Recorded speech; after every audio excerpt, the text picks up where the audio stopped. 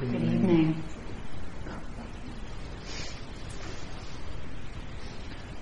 So during this retreat, we've talked about how the Bramaviharas practice is a concentration practice.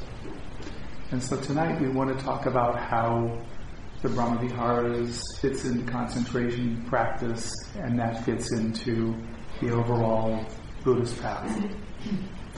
And when we talk about the Buddhist path, one of the aspects of it that is true of all Buddhist traditions is that there's 3 stages they all share. The first stage is sila, which is normally translated as morality or ethics. One of the translations or the perspectives on sila that we like is one that other teachers have used, which is living in harmony without regret. For Tina and I, we often use the term wholesome because we find that with using words like ethics and that type of language, it implies judgment. It implies right and wrong, good and bad. And so that doesn't really help matters if that's accompanying your looking at your behavior. So the second stage is samatha, which is generally translated as serenity, concentration. And it's considered, the body of practices is considered purification of purification of mind. And that's what we're doing here, is purification of mind. Purification of heart is the relationship. And then finally the third stage is vipassana, which is seeing phenomena as they truly are. So this would be purification of view. So focusing in on the samatha, the serenity concentration practices, we also, along with other teachers, teach another form of samatha, which is anapanasati, and that's under the umbrella again of concentration practices and purification of mind practices. And when we speak of purification of mind, the way that Tina and I teach, and this started with our teacher when he authorized us to teach, asked us to write our book and authorized us to teach. Initially his instructions were pretty simple, and it was to keep the practices traditional, but to build bridges. And he emphasized the building bridges because he loved teaching Westerners, which he means everybody outside of Buddhist Asia. But he knew that being from such a dominant Buddhist culture, he didn't have the language. Like if you would go to him for interview and say, I'm having a psychological issue, he would say, I don't know psychology, and that would be the end of it. But he knew about elephants and stories involving elephants. Yeah. He knew about other things. So as part of the building of bridges, that's where we've looked into this, and part of the way our teaching's been evolving is looking at the application of purification of mind as transformational or transcendent. And they both go together. And the transformational you've experienced or had contact with over this week, and that's really where it impacts you personally. It impacts your personality structure, just the way you hold yourself, understand yourself, the way you define yourself. And you've seen how these can be touched by the work you're doing in the Brahmavihara practice. As you're purifying your own heart, it can't help but purify how you hold your opinion of yourself and how you look out at the world. So it's kind of like a lot of you gets affected. And so we see this with the concentration practices we teach, that there's a purification of personality structuring in the way people see themselves. Part of the practices are because they have an intensity, the personality can open up a little bit. It's like a structure, and it opens up a bit while the practice is going on. And when you leave retreat and return back to your normal lives, your everyday lives, then that structuring will begin to come back together again, which is normal. And sometimes it doesn't quite come back together exactly the same way. Sometimes there's gaps, sometimes there's areas that got clean that were a little crusted over, and so you see all these different ways that you might be impacted and might be different. And the other area is transcendent. And by transcendent we mean that these practices, even though they're impacting the personality and the personality structuring, the self, we're also orienting very specifically towards the mystery. We're turning away from what's known, turning toward what's unknown, and we're turning towards just really what we can best call the mystery, because it can never be fully known, it can never be fully talked about exactly, and it's the area of transcendent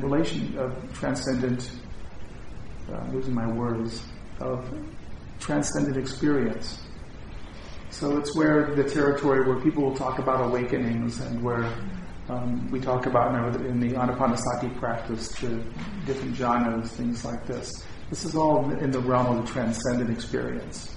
So these are both working together in these kinds of concentration retreats, which really benefit each of us.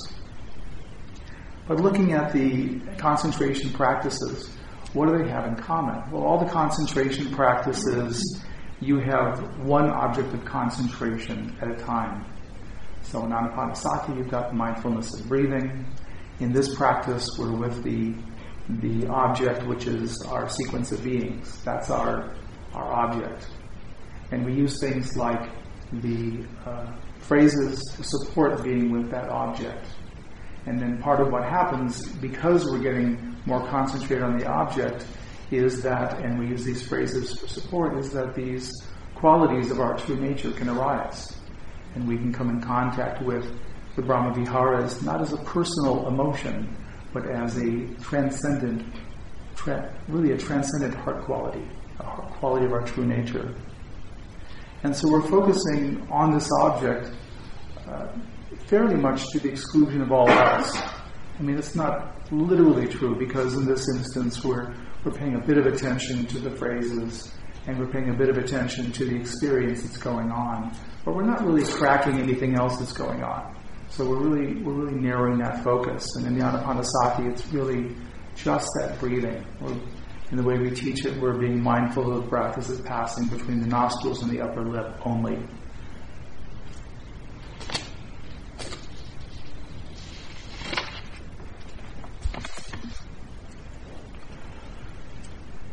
So I want to focus a little bit more on what is concentration. There's 3 levels of concentration, 3 types. And one of the ways we've talked about it before is that Tina and I own this camping flashlight, which a lot of you may have seen. And it's one of these ones that has it can do several things. And in one of the workings of it, it can pop, you pull the top on and turn it on, and it just shines in like a lamp in every direction. And this is a great representation for momentary concentration. And momentary concentration is true in every meditation. So in a concentration meditation, we have momentary concentration because we're with our object in this particular moment. The object isn't changing. So in each moment, that's where we are. And in other practices that we would call specifically momentary practices, the object is changing. So we're not just paying attention to the sequence of beings. In some practices, you might notice every sensation in your body, any activity in your mind, whichever is the most predominant, that would be where your awareness would go. So that would be the object in that moment. So see, both have momentary concentration, but it's a different kind. And so as this concentration develops and as the awareness becomes more stable with the object, the next level of concentration that can develop is called access concentration. And again, this is true in a broad range of meditations. It simply means that the concentration is developed to a level that it's more than momentary concentration. So, in other words, you're going to be stable with the object in the concentration practices more than 2 or 3, 5 minutes, something like this, and then all the way up to maybe 30 minutes at a time without interruption. So it's getting more stable. That's the main aspect to focus on. And with our camping flashlight, if we shut the base and then turn the flashlight on, it's a normal flashlight that goes in one direction. So we can think about that light, the first light we had with momentary that was going in every direction. We've now brought it into a focus and it's going in only one direction. But it's going fairly broadly in that one direction. And this is like the axis concentration. It's developed into something that's concentrated, and it's more than the momentary concentration in terms of the unification of mind, the brightness of mind. And then the next level of concentration is absorption concentration, what can be called jhana. And with the camping flashlight, once it's turned on and it's pointing this one direction, you can dial down the head of the flashlight and the beam will narrow down to about the size of a pencil or pen. And so this is more like the absorption concentration, where it's more becoming, that light's becoming more like a laser, a real narrow, real unified, real concentrated beam of light. And that's how your awareness, your concentrated awareness is like. And starting in the access concentration, there can be a product, as our concentration is developing. One of the byproducts can be these things that are called jhana factors. And unfortunately, they're extremely poorly named, because just because the jhana factors are present doesn't mean jhana is present. So it's a little bit confusing. And of course, you can do other meditations, for example, Vipassana meditation. You can have access concentration because you're concentrated with your object, and you can have jhana factors arise. Jhana is not going to arise because you don't have a single object. In the days I did Zen practice, we had a changing object with the shikantaza we did, which was just a present awareness meditation. And I would have jhana factors arise because I was very concentrated on the object, but it wasn't going to lead to absorption. The concentration can't narrow enough to lead to that. Want to add anything to that? Yeah, I'll just say that there are sort of two categories of meditations, no matter what tradition you're in, and that's concentration meditations where you have one object that isn't changing a whole lot, which is a potential within the Bramaviharas, but it's done in a way that there's a lot more stability than kind of what we've done, where it's changing every day. And then there are momentary concentration practices where really what's consistent is the present moment, but within that present moment, the contents will be changing. Really moment to moment, the contents could change. And this is why those practices cannot lead to jhana. I mean, they cultivate other things that are really important. So, we value those practices, but there's just a capping as to how high a level of concentration is possible doing a practice like Vipassana or shikantaza or, other momentary practices.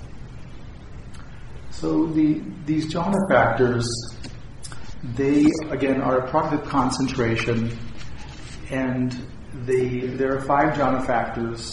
I'll mention the Pali names and the English translations we prefer. The first jhana factor is vitakka, which is applied attention. And this is where in the meditation, say the breath meditation, where you're simply bringing your awareness to the breath. That's applied awareness. That's simply the function of that. And the second jhana factor is vitakka, and that's where the awareness is beginning to stay with the breath, for example. And it's not going away very quickly, so staying for moments at a time typically. And the third jhana factor is piti, which is normally translated as joy. And piti is the felt sense of piti is a body sensation, joyous body sensation. It can be really, really effusive. It can really get, the PT can get to the level of even a kind of rapturous state. So people sometimes can have some involuntary little body movements because the energy in the body is just really intense. So that can happen with PT. The fourth jhana factor is sukha, and sukha is a head only. So PT is body, so neck down, and the sukha is head only, where it's described a lot as it's translated as bliss, but it's the felt sense is more of a bubbly, effervescent sort of quality. So a very lightness, and there's a real soothing quality to it. You feel very settled, and everything seems very fine. So it's a very kind of calming effect. And the fifth jhana factor is ekagata, which is one-pointedness. And the one-pointedness is a little bit difficult to talk about. It's where the concentration has refined and unified to the extent that the awareness is really staying very consistently with the object in a particular way. And people will describe in their meditation that something happened where they felt the meditation just took a step up somehow. It just, all of a sudden, things just sort of moved into place in a particular way. And on the high end of that, we sometimes talk about it as the lock-on, where it seems that the awareness is so intimate with the meditative object that you can't dislodge it. You feel like you can't dislodge it if you wanted to. It's that connected to the meditative object. And so for jhana to arise, again, all of these can show up in access concentration. So when the concentration is refining and unifying, these can begin showing. And they don't show necessarily in a sequential order, and they can ebb and flow until there's some stability. But for jhana to arise, these normally have to be on the high side. They're going to be fairly discerned by the meditator, and part of the meditation too, that they feel so good, the PT and the sukha in particular, will feel so good that people will be very comfortable meditating, and so they're meditating longer, and because they're meditating longer, they're getting more concentrated. So it becomes this great self-reinforcing loop of positive behavior that happens. And at some point, there's some further steps and the jhana will arise. And to say a little bit about the jhana experience is a non-dual experience. And by dual, what we mean is there's a subject, there's a me, and there's an object, there's something that I'm taking as my meditation object. There's my breath here, so I'm taking the breath as my object. There's clearly, this is the relationship, and that would be a dual relationship. And what happens as the jhana arises is that there's a collapsing of that. And so the experience is fully aware. It's not an unconscious or a zombie state of any kind.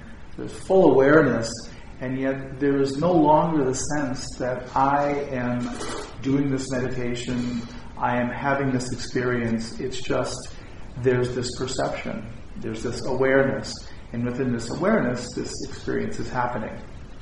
And so there isn't the self-referencing, that gets set aside. And there just is this sense of this perception of this particular state, which I won't talk about more than that, but it's important to know that it's a non-dual state. So that's the jhana factors about how they work, what they are, just really in a nutshell. I don't want to go into too much detail, but they can happen in many kinds of meditation. But as Tina was saying, because the object isn't changing, you can't take it to the level of jhana. But with the practices you've been doing, the Bramaviharas practices, all of them can be taken to jhana. So the concentration can develop and go through the stages of the access concentration. A few people were indicating that in their interviews, some of the people who have done retreats with us in the past, and are aware of jhana factors, we're seeing some little signs. So it can happen absolutely and can develop. And as Tina and I did the practice, we did them. Snyder had us do them to the level of jhana, so we're familiar with that process. But it takes time to do that. It's something that within a week would be pretty difficult to have happen. I mean, it theoretically could happen, but it's fairly unlikely. It takes sustained practicing in that way. So comments on that? Yeah, the only thing I would add, a couple of things. One is that, just to be clear, jhana factors aren't emotions. Just as Bramaviharas are, even though they have an affective tone with the Bramaviharas, as do the jhana factors, they're different than emotions, because like with the jhana factors, as this sort of laser-like awareness develops, what's happening is that our normal sense of, the identifications from the personality that are just sort of running constantly in the background, those get thinner and thinner and thinner. And these qualities that are really always available to us, they are like the Bramaviharas, in that they're inherent qualities of the mind. But there's so much mental activity and there's so much getting whipped around by emotions and other things that we're burning off all of this potential access to our deeper nature is being burned off through thinking and reactivity and other things. So these are qualities of the mind that are byproducts of concentration.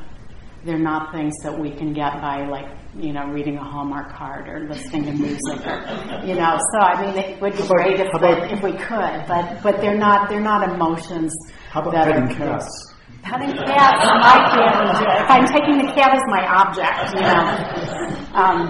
So just to be clear about that with the jhana factors. And then the other thing with concentration is that we use a lot of metaphors when we're teaching those retreats, but it's kind of like a pot of water boiling, where you got to keep the lid on it long enough, or if you keep taking the lid off all the time, it's just not going to boil. It's not going to get enough momentum before you take the lid off. And this is part of why, in what we've been doing, and even if doing metta with one person for a whole week is still, it's unlikely the jhana would arise, but the way, we've really been doing this retreat as purification of heart, which has a huge number of benefits that are less about concentration than they are about purification of heart. But, what we've been doing, going through a lot of different objects, we're just taking the lid off the pot a lot, and that's fine. This retreat wasn't so much about concentration, but just to give you a sense of how these things work. When we teach the Anapanasati, basically, you're just with the breath, 14 hours a day, and that's it. So this is why concentration practice is, when it's done for concentration, it's usually started out with the Anapanasati practice. One last thing I wanted to say, and that was, I was talking about the transformational transcendent. There's an aspect of the transcendent with jhana that I'd like to mention, and that is, because this is a non-dual experience, really you can think about it as your individual consciousness merges with the universal consciousness in a way that's undefined. You can't see the edges, you can't see where yours is and the universal is. They're intermixed. And when that happens, there's an enormous amount of transcendent purification of mind. So it's really like with all of the ways that you know yourself, all the markers, all the ways that you have a sense of self are suspended. There's just a pure awareness that's your consciousness, intermixed with this universal consciousness in a way that there's just this really pure purification of mind that's happening, transcendent purification of mind. And for most people, when they have the first jhana experience, it lasts a very short time. It's generally no more than a few minutes. Or seconds.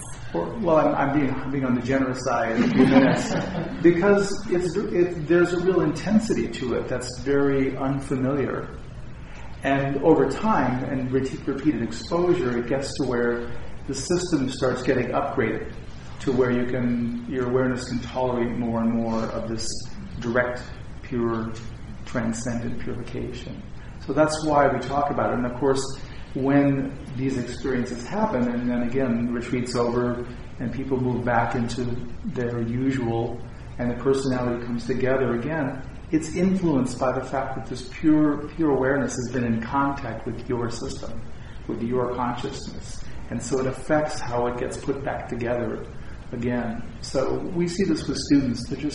Their lives keep getting more refined and more refined based upon their purification of their own mind and then their contact with the transcendent. Yeah, and just another way of holding that is that the veils of delusion that we actually are separate drop temporarily. And so that can be experienced directly, and they will come back. The jhana state isn't like a permanent uprooting, but even when we come back into a perception of separation and so on, it's affected by that experience in a way. So this is, we've been doing the transformation and transcendence on this retreat. The transformational being digesting maybe a lot of difficult experiences or finding more freedom in the heart to be more open in considering different ways of relating to others or ourselves. And so this is really, this work is extremely transformational in terms of really being able to digest and meet our worldly experience or our sense of who we are in relation to others and so on in a way that has more freedom to it. And that's really the transformational quality of what we've been doing this week. The transcendent side of that, as Stephen was saying, is really having more capacity to experience the Bramaviharas as a part of your true nature, that we all have it innate as a capacity, and to have more fluidity with that, so that it can be experienced and can arise more with more freedom as you encounter situations in life. So, both practices have both sides of the coin. They're just experienced differently. Like with the Anapanasati, because you got one object, it's intense. Not that this week hasn't been intense, but it's a different kind of intense because there's nowhere to go and you just see what's going on in your consciousness. Everything, whatever's there that's normally under awareness, eventually, in 2 weeks you see a lot, in a month you see even more, So they're different ways of working with our consciousness, with the mind stream, in ways that transform and that transcend. And all of them, both kinds of practice are really beneficial. So shall we go on? Or is there more? I think so.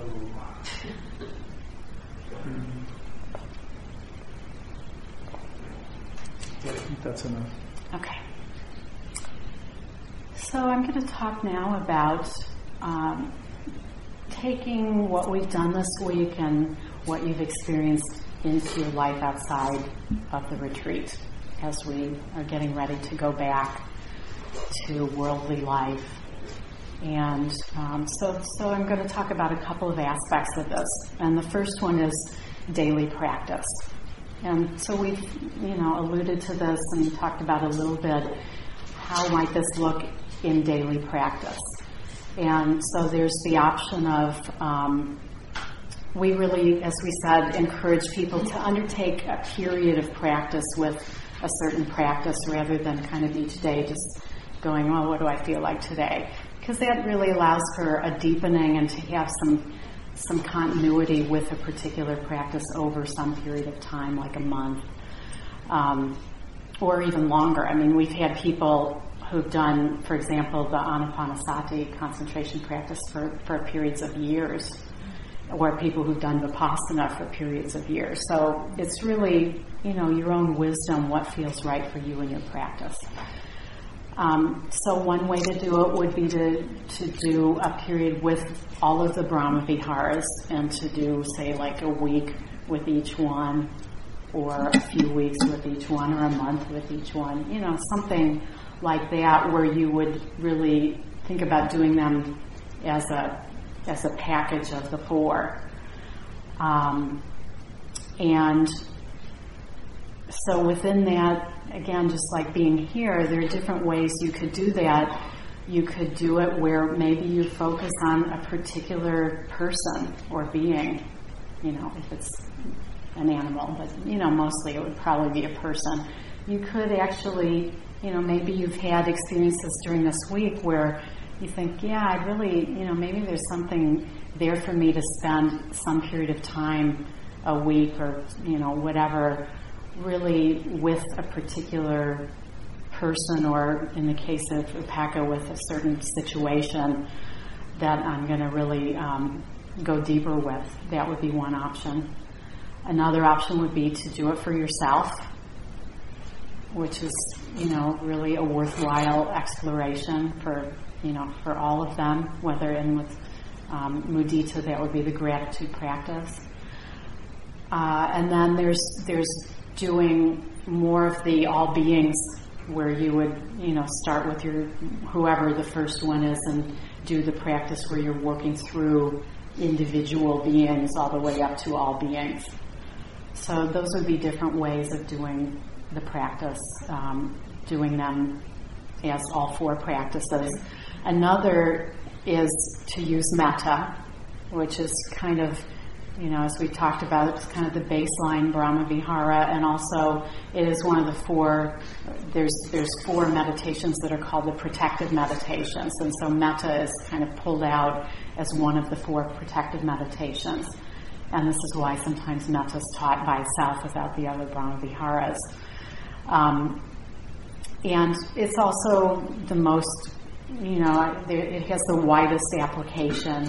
And a lot of people, frankly, will just do metta for themselves as a practice that's done, maybe for a few months a year, every year, or, even there are people who will do metta like for a whole year as their main daily practice.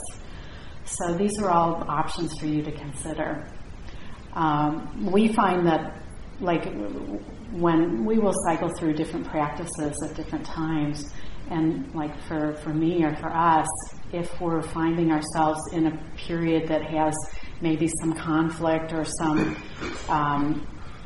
or maybe where we're feeling kind of jangled inside in some way, metta can be and I did metta for myself and karuna when I was having my health issue. It really was something that I found really there was so much angst in that situation, and I was also almost completely disabled for, I thought it was probably going to be for the rest of my life. That's what I was being told. So, there's a way where that was a really appropriate thing to be doing at that time. So, it doesn't have to be that extreme of a situation, but there can be a real beauty to doing the metta practice at certain times of life where it seems especially useful. Let's see. So one of the things we say no matter what practice that you're doing is that, like for us, people will often ask, well, should I meditate every day? And basically our answer is yes. We think you should. And believe it or not, some Buddhist teachers won't say that. So we're not ambiguous about that. We just think you should. And so why is that? And for us, both of us have been meditating literally every single day. Like for myself, it's been 21 years. And I don't think I've missed, maybe the first few years I might have missed 1 or 2 days a year. But literally since then, I haven't missed a day in 21 years, except for those few days, those first few years. Why? Why would I do that, Well, we think about it as something that's not in the optional category. So, like for me, there was a big shift when I went from like every day or, once a week or whenever, I'd say, oh, am I going to meditate today? Well, by the time I've asked that question, a lot of times most of the day has already gone by, or it's the end of the day, I'm tired, I don't really have the mental energy to do it. And that puts it in a category where it becomes really easy not to do it. Or it feels like a burden. Oh my God, I've still got to meditate today, that kind of thing.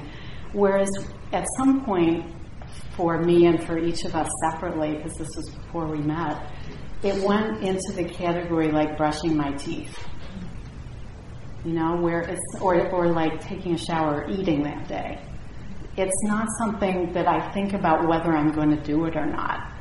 I just know that I'm going to wake up, and we like to meditate in the morning, so we don't ever talk about it. We just know we're going to get up, we're going to, take care of our pet, and then have breakfast. And then when we're done with that, we're going to meditate. And on the days when one of us has to go rush off and, do something, like when I used to work full time, and, it was more than 40 hours a week, I would sometimes have to get up at 5 and be somewhere to do something starting at 7 or 8 in the morning after driving for 2 hours. I'd sit in my car before I went into these meetings, and I'd meditate. I'd try and, get there, so I knew I wouldn't be rush hour, and then I'd just sit in the parking lot, in the parking garage, and meditate. Or like when I used to commute into work on BART, on the public transit, I'd do it there. So, this is a way where doing all these things really cultivated for me, a capacity. It's not like I have to have the perfect conditions in order to meditate. And, it might have been better if I had the perfect conditions, but then that becomes a reason not to meditate. You know what I mean? So this is where we just suggest that if it's something that speaks to you, that this is a way of being able to meditate every day without it having to be something that, that you have to think about it each time. Can I add something else? Sure.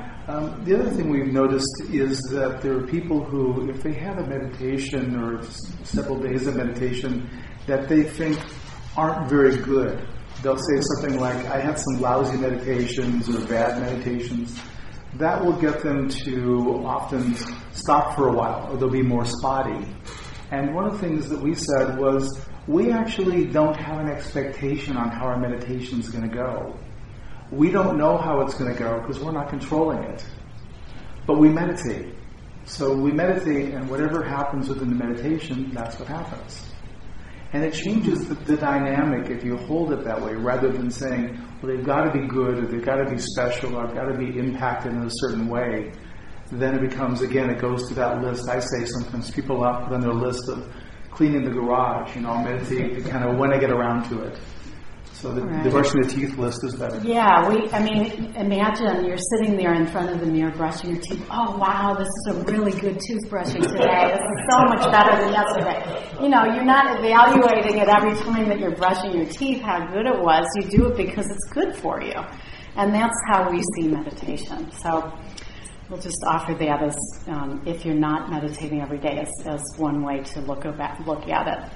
Well, there's another way they can be supported with the insight timer too. That's right. Yeah, we'll talk about that tomorrow. It's really about making a commitment to yourself. Just a way of doing other things that are for your health. This is something for your health. You're exercising your consciousness by doing that.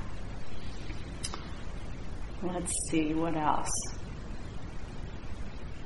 The other thing about metta or any of the Bramaviharas is that a lot of teachers who teach Vipassana in particular, and we do this on our retreats, sometimes it can be really helpful to just apply like a small dose of a Bramavihara before doing another practice. So I know this violates our rule a little bit, but somehow with the Bramaviharas it seems okay to just sort of, like on retreat, a lot of times somebody's experiencing a lot of any of the far enemies, like a lot of aversion or fear, we'll have them do metta for some period before they actually do the other meditation. And a lot of Vipassana teachers will have people do that. And the same is true with equanimity or with compassion or with mudita.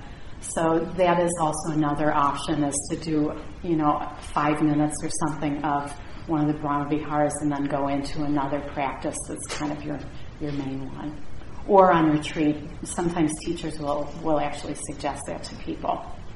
So it's just a way, it's used a little bit like an antidote in that context. Then the other part, there's 2 other parts of kind of transitioning into worldly life. And one is around sila, which Stephen talked about, is really, we really think of this as, how do I live my life in such a way that my outer life is as congruent as possible with my inner life and what I know is true inwardly in my experience, like on retreat or in meditation.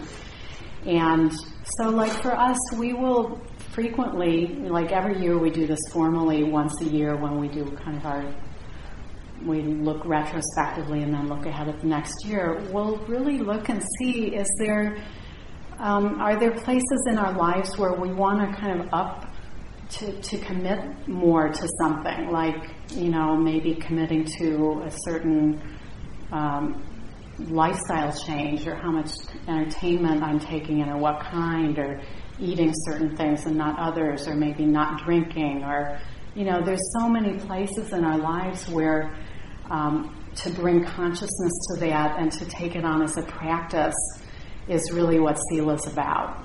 Is, am I living my life in congruence with my inner experience? And, you've just experienced a whole bunch of things here that maybe there could be ways you're living your life that you may want to look at and see whether there need to be any changes so that there can be harmony there. Sometimes, so there's 2 ways really with the Bramaviharas in particular, that 2 sort of aspects of things we can look at on the individual level. One is that there may be ways that we, work that you've done over this week where it may require a conversation with somebody that might be difficult. I'm sort of making up what that might be, but just as we work, a lot of this, a lot of what we do with these practices has to do with other people. And so sometimes that's required. Sometimes we might need to go and clean something up. There may be a way where we realize we did something unskillful and we need to go, or there's the opportunity to go and do some cleanup work. And it's really never too late to do that. Even years later, those conversations can be had really at any time. So this is really about the living in harmony without regret. And then the second is how we engage with the world. And there's been a lot of conversation on this retreat.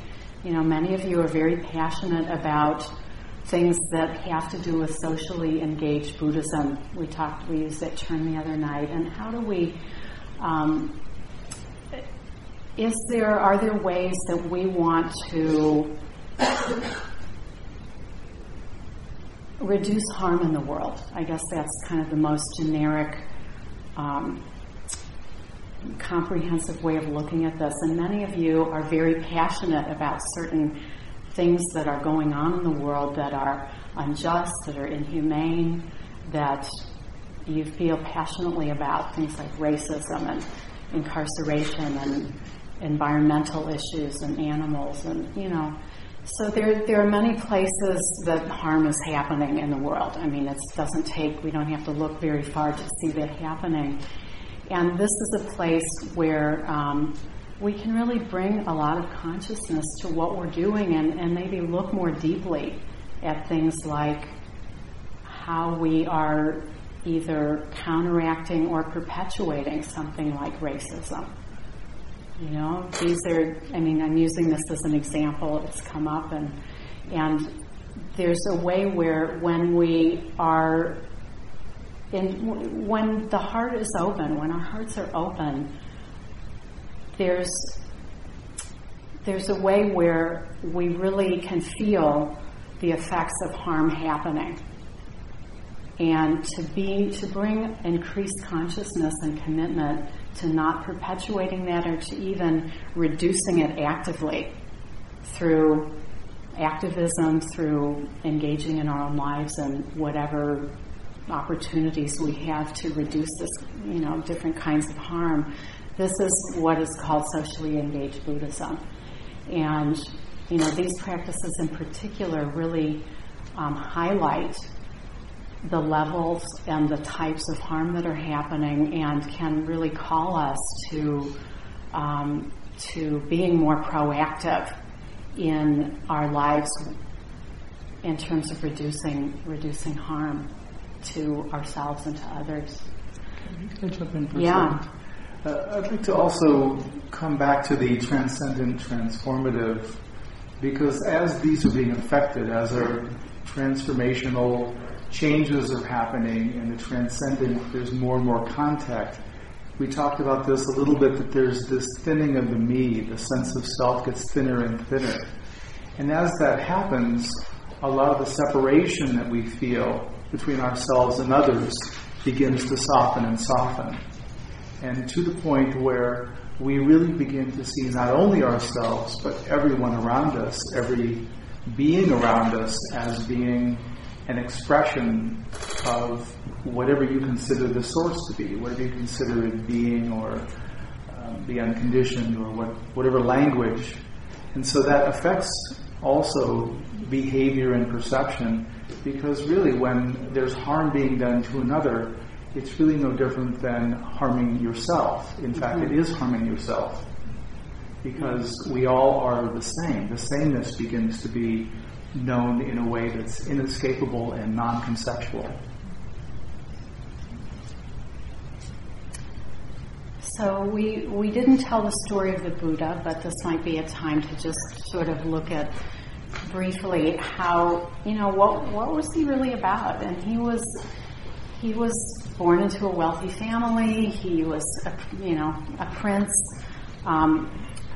Because when he was born there was a prophecy that he would either become a very respected king or a very respected spiritual teacher. His father shielded him from seeing suffering. And so he wasn't really, literally to the point where up until a fairly older age, he didn't see sickness, old age, and death. He had never seen a sick person. He didn't know about death. And I don't know how he didn't know about old age and things. It's kind of, not sure how it was actually executed, how his dad did that. But it wasn't until he was at a certain age and left the palace and he saw within a day or a short amount of time a sick person, which he didn't know what that was, an old person, and a dead body. And it just struck him. Can you imagine being like 20 years old or however old he was and not really knowing that these things exist and seeing this all at one time and then realizing this is going to happen to me. I'm not exempt from this either. And it just was like this avalanche of him really getting suffering. And that was when he decided to leave and really find out about what is suffering, what are the causes of suffering, and is there a way to reduce or eliminate suffering? And that became his life, and unfortunately for his dad, he didn't become a king. But fortunately for us, he did become an amazing spiritual teacher that, so many millions and billions of people had followed his teachings for so long. So really, he was about reducing suffering and harm, and the way that he did that mostly was through the teachings of liberation, where through working with our own understanding of reality, the ultimate liberation is really possible. But he did do other things, like he, disregarded the caste system, which was pretty revolutionary for his day, and he brought women into the monastic order, which, even though it wasn't quite on a par with men, it was pretty unheard of for his day. So this is, there's a long tradition of reducing harm and suffering within Buddhism, and as Stephen was saying, the deeper we go in the practice, the more we really can see that what happens to another is happening to us at a very fundamental level. So we just wanted to bring that in as really a core part of these teaching and practices. So let's see, we have one more thing to talk about tonight, and that's dana. And we know for some of you this is your first retreat, so we're not sure, how much understanding there is amongst everybody about dana and how that works in Theravada Buddhism. But for us, when we started teaching, we've both been practitioners for a long time, and we really wanted to find out what did the Buddha have to say about generosity. And really, Theravada Buddhism has been kept alive through the generosity of lay people, for originally the monastics and then later lay teachers as well. Which is what dana means. Dana means generosity. That's just the term for generosity in Pali, the original language of the Buddhist texts. And what we found when we started doing the research was that the Buddha actually, he would only teach in places where there was a lot of generosity within the Sangha. And he wouldn't teach in places where there wasn't generosity. And we were really surprised by that. We thought, well, the Buddha would have just taught anywhere, any place that people wanted the teachings, he would have just gone there. And it was kind of surprising that he had that kind of clarity. And the reason was that he felt that generosity was so fundamental to being able to have a spiritual path and a spiritual life that without that, the teachings just wouldn't have anywhere to land. And this is why he didn't go to teach in those places. And the practical aspect of there was no way to keep the monastic order going without that generosity, because the monks and the nuns didn't have a way of feeding themselves even. So this is a long history in the Theravadan tradition, and the way it works is that Theravadan teachers and the other two lineages of Buddhism don't have this. They actually charge fees. So when you go to a Zen retreat or a Tibetan retreat, the teacher fee is just built in. That's how it works. And there is a possibility within our lifetimes that Theravadan Buddhism may go that way, because teachers just can't support themselves on dana, and the younger teachers just, anyway, that's a whole story I won't get into. But this is how it's done. It's part of the Theravadan tradition. So like what you pay to Cloud Mountain goes to Cloud Mountain. And we come here and like when we did our month, we came for a month, not knowing what would be reciprocated or not. So it's a big commitment as a Dharma teacher to show up not knowing how our own sort of livelihood will be supported. And people are very generous. So, it is gratifying to see that, but there's always that, that trust that as a teacher one comes for in terms of the reciprocity that's really kept Theravadan Buddhism alive. So, so there's the whole spirit of dana that really the teachings are offered with that spirit of dana in Theravadan Buddhism, that they're offered freely. And people there's a whole range of what people can afford to offer as support for teachers. And because the teachings are offered on dana, that's allowed. Whereas if there are fees charged, then it's just whoever can pay that's it. And then there's the practical side. So just a little bit about us. When we became teachers, it wasn't something we were really seeking out. We were in the middle of normal lives with mortgages and, all kinds of the things that you all have in terms of, financial commitments and things like that. And we also aren't wealthy. I mean, we didn't inherit a lot of money, so we could just teach as much as we want and have it not matter. So, I mean, this is just part of the truth of the situation, is that our ability to continue teaching is based in part on whether or not we can actually support our life based on the dana. So, so that's really what dana is. Dana, in terms of generosity, there's so many aspects of generosity that it takes to even offer retreats like this. You all have been doing yogi jobs. That's part of generosity, and the, practice leaders and bell ringers. And so, it goes far beyond just dana that is for the teachers. But the teacher dana is, without this, Theravadan Buddhism really would have died out, thousands of years ago.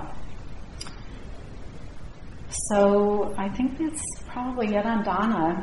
There's kind of the spirit of dana, and then there's the practical side of it. So if you do feel like, and people will often say, well, what, if I did want to give dana, what's the right amount? And really the right amount is what would feel generous to you. We try to be as generous as we can with our time, with if somebody needs a little extra support, and we really show up and we give it our all for the teachings. And so that's our dana to you. We've already given our dana to you, which is showing up and really being present as we can to do the best we can as teachers for you. And so that's really the guideline, is what feels generous to you. So normally the way it works, there's a little table in the back, and on the left side is the teacher dana sort of area. And for people in the U.S., we have receipts out, and if you want a tax receipt, you can just take it and fill it out for whatever amount is appropriate. And then on the right side is dana for Cloud Mountain, and Laura's going to talk about that in the morning. One thing on the dana to us, if you want to write a check, you can write it to Awakening Dharma, which is our nonprofit, and it's a tax-deductible donation.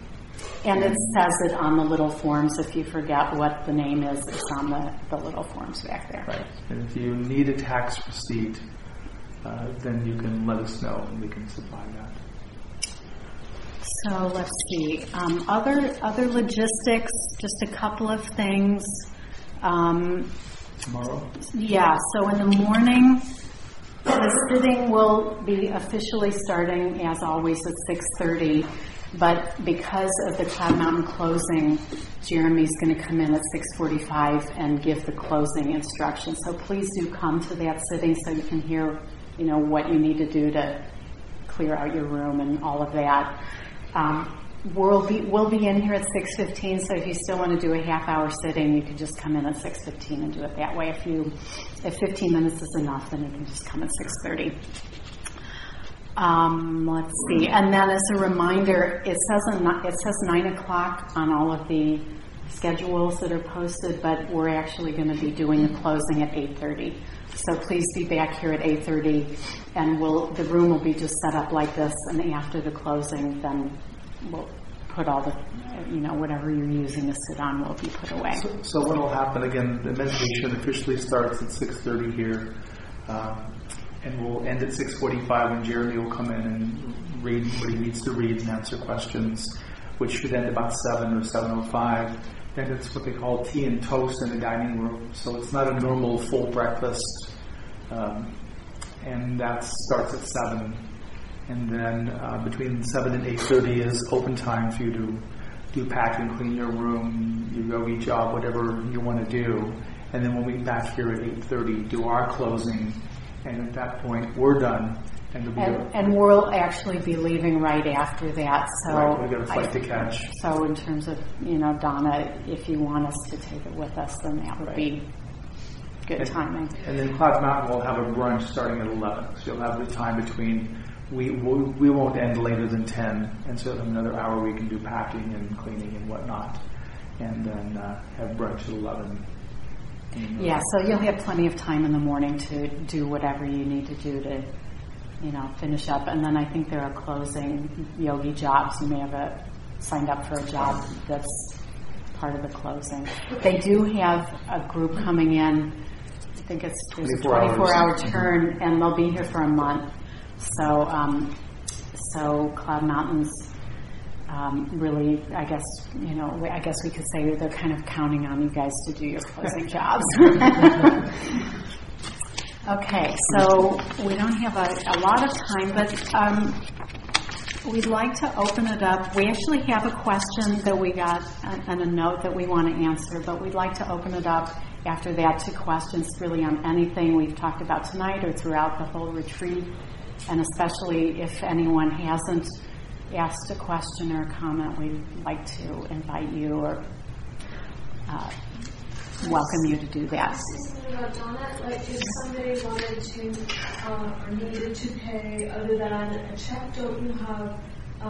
Can't you take credit cards on your website or PayPal? Good question. Yeah. So the question is, if someone wants to pay by credit card, can they do that? And yes, on our website, which is awakeningdharma.com, there's a Donna button, donate button, and there's a way to do it there. Yeah, if you go, do we have a section on Donna? No. It says either donate or Donna, I can't remember which.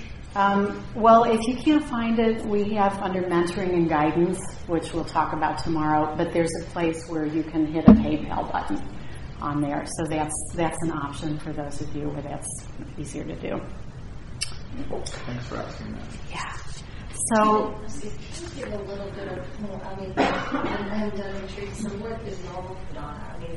This is kind of new, so I don't know. Is there a standard, or is there something that you could suggest? yeah, so the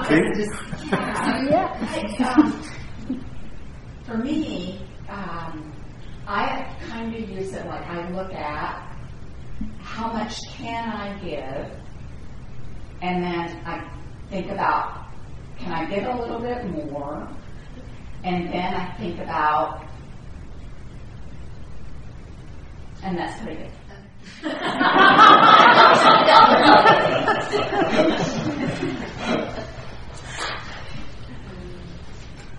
If you want to ask others tomorrow, we'll be breaking silence after the morning gathering here. Yeah. We know there's not much to go on, but this is traditionally how it's done. Yeah. Okay, so then, a couple of questions. One, we think we probably answered about the Brahma. Would it be correct to say that the Bramaviharas are more skillful emotional qualities to bring? So, we talk about the Bramaviharas really being aspects of our deeper nature rather than emotions, but they do have an affective tone to them. But it's fair to say that they're more skillful qualities to bring to our interactions with ourselves and others. So absolutely. And then, are they seen as specific antidotes for less skillful qualities, the far and near and far enemies? And yeah, the Bramaviharas are, I think we may have mentioned this, used as antidotes, like on retreats, like on our Anapanasati retreats. If people are really feeling a lot of aversion or fear, metta is often the antidote to that. Or if people are feeling a lot of maybe concern about something that's happening outside the retreat, Upeka can be, we had somebody on the last month long who did several days of Upeka because something was really just, they were... Well, that someone was Brian Gavin. Yeah. And so Brian ended up doing several days of Upeka, which really was helpful to him with the dynamic that was going on in his life. And we reflected later what fortunate luck that here, dying 3 weeks later, for him to really, and of course he was just a sterling meditator and took his practice, and of course he's doing the practice. We didn't give him any instructions beyond the same as you got, and he's of course telling us, well, I've got jhana factors, and I think there might be anyway, the practice was progressing towards jhana for him, which wasn't a big surprise, but anyway, so with him it was fairly extraordinary. We hadn't done that before, I don't think. Yeah, and there were a few people on the month long who did the Bramaviharas for the whole month. Other people who might have done it for a short period here or there, or even just included it maybe before, at the beginning of sittings. Which we're starting to offer is if people want to come and do the Bramaviharas, they can. We don't Right. give talks on that specifically, but we'll support them in interview and privately. Right. So That answers that question. any other questions or comments about anything? Thais? You talked about equanimity being a wisdom practice. So my question is kind of twofold. One, you talked about the Bramaviharas being concentration practices, but I was just kind of curious about how equanimity, if that's a path straight to Vipassana then, or how is that? How's that a wisdom Yeah, practice? good question. Yeah. Mm-hmm. So the question is that we mentioned that upekkha is a wisdom practice, and she's just wondering, is that a direct path to Vipassana, or how is that a wisdom practice? Mm-hmm. Good question. Go Yeah, ahead. so part of, I mean, we could say that all of the Bramaviharas are the wisdom of the heart. Upekkha in particular, because it's really focusing, there's an aspect of it that has to do with some of what is discovered potentially in Vipassana that has to do more with seeing through our conventional perceptions of reality in a way that let's see, how would I say it? That can really shift how we hold. Well, I mean, ultimately, the reason why the Buddhist path leads to the possibility of not suffering, which is really what the Buddha set out to figure out, is there possibly an end to suffering, is through seeing through our normal attachments and perception of what we are. Thoroughly. Yeah, which is, Upekkha inclines more in that direction than the other Bramaviharas. And the other aspect, the other reason that upekkha is important is in the development of the jhanas. We made reference to this one night that from the fourth jhana on to what is called the eighth jhana, upekkha is one of the only remaining. It shows up in the fourth jhana as it begins to form, and it stays as one of the jhana factors through the eighth. So that and the one-pointedness, the ekagata, are the only two jhana factors that continue. So it becomes a really important quality to have access to in terms of our deeper nature for the concentration practice too. Yeah, so there's a way where, I mean, part of what's potential in awakening is that there's less and less that really that bothers us, because there's less attachment, there's more of a sense of seeing through the normal way we understand the me, seeing, and so this is really part of what allows for upekkha to arise, say, like even in the jhanas, as we get to fourth jhana, upekkha really replaces the jhana factors that have more of a more robust kind of affective tone. It gets more and more neutral, where there's just less getting sort of whipped around by life circumstances, to the point where ultimately, like at the fourth stage of enlightenment, there really isn't any circumstance that's going to cause reactivity. So there are a number of practices beyond the Bramaviharas before you get to Vipassana. So would all of those practices be taking on more and more wisdom, or is upekkha just this kind of bubble of clear sight? Well, some of the question is, are there other practices that support the development of wisdom? Some of the other practices in the samatha under the samatha umbrella have to do with the deconstruction of the various ways we take ourselves to be real and solid.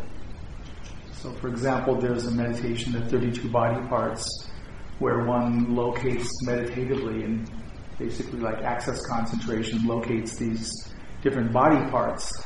And the impact is once you begin sort of noticing these and you check them off your sort of semi-list, you get to a point when you found all 32 and you're out of body parts and there's this visceral sense of, well, wait a minute, shouldn't I be here somewhere? And it's like you're expecting to see a little piece that says me on it or something like this, and it's just not there. So it's practices like this that end up doing a kind of deconstruction of various concepts that we hold about who we are and how we function. And that prepares us along the way where we go. Like in our book, we have one practice called the 4 elements, earth, water, fire, and air, that are done a particular way that leads to further realization of deconstruction of our materiality. So, and then Vipassana can start in the Side House tradition. Yeah, I mean, traditionally within Theravada Buddhism, wisdom, the word wisdom is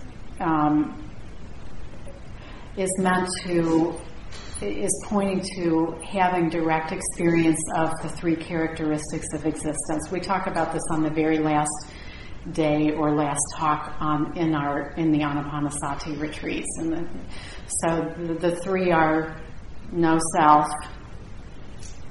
impermanence, and dukkha, or the unsatisfactoriness and suffering. And so, like in the samatha practice and concentration practice, the component of wisdom that's most available there is the no self. And this is where Stephen was talking about how the jhana absorption is a non-dual state. That's a state in which the normal sense of the me is not present, and yet we're still conscious. And Vipassana, the emphasis is more on impermanence because we're seeing phenomena cycling very quickly, and at some point we can see a certain kind of emptiness that's possible, where the solidity of phenomena, including ourselves and our mentalizing, isn't as solid as what we thought it was. So that's traditionally what's pointed to as wisdom. But you can see that by having direct experiences of these things, we are much less attached, and so the non-attachment means that when circumstances are happening in our lives, we're not going to be as reactive and as whipped around by them. And this is really where the liberation comes from, is by not having our inner sense of peace and knowing what is really true about reality isn't dependent on whether things are the way we want them to be on the outside. And so ultimately that's freedom, because we're free from being dependent on conditions for our happiness. And Upekkha is really pointing to that. You see, so Upekkha is saying, okay, can I incline towards a way where instead of looking to circumstances, okay, now I'm really happy because this happened, now I'm really depressed because this happened, rather than being totally dependent on that, we get less and less dependent on that. And that's what Upekkha is about. Pretty late. Should we end? Yeah. We'll do one more end here. The end here is good. Maybe. Should we end? Is there one more question? Well, Martin has one. I'll just make it short. Sure. Can you speak to the Bramaviharas as I experienced them as being difficult from a concentration standpoint. Why would one use the Bramaviharas as the object if you can use the breath? Yeah, so his question is, why would the Bramaviharas seem harder as a concentration? Yeah, why would one use that? Well, the way that we learned it, and the way that it was really taught by the Buddha and in the Visuddhimagga too, one starts with the breath. And the Bramaviharas as a concentration practice are done later. Because, first of all, you're having to generate this with the mind. It's not just a naturally occurring thing like the breath. The breath is always there, so it's a much easier object in terms of it just being there. Why do people do it? Well, there's different things that get purified with the Bramaviharas that some people feel are important for awakening. So one might not use that. I mean, that's why, like on a 1-week retreat, we don't really teach it as a concentration practice. We teach it more for the benefits and the purification of heart, which ultimately can allow for like more freedom around upeka and other things. And none of you will truly see what the impact has been until you move back into your lives and see the interaction with people and see what's different, if anything. Including you, Martin. I have no doubt. Can you recommend readings? Readings. On Brahmaviharas? Well, Sharon Salzberg's book, Loving Kindness, actually, even though it's called Loving Kindness, it does go through all of the Bramaviharas. And it's a great book. It's really accessible. It's really easy to read. That's the main one we would recommend. Sharon Salzberg, yeah. Loving kindness. And is there a link to what you read from Jack Cornfield on forgiveness? It's posted on the bulletin board. It's on the bulletin board, but You can find it on the internet. If you put in Jack Cornfield and forgiveness meditation, you can find it on the internet. But it is up there. I don't know. It might be in one of his books. It might be in the Path of It Heart. is. That's what it's from. Yeah, Mm-hmm. which If is you have that book, also you've a got it. wonderful book. Yeah.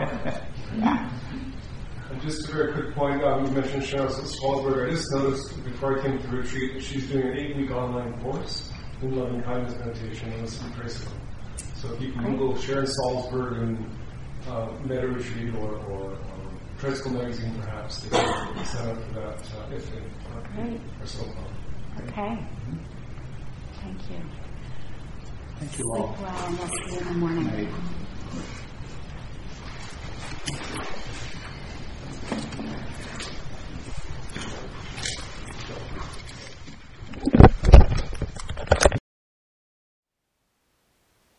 Thank you for listening. To learn how you can support the teachers and Dharma Seed, please visit dharmaseed.org/donate.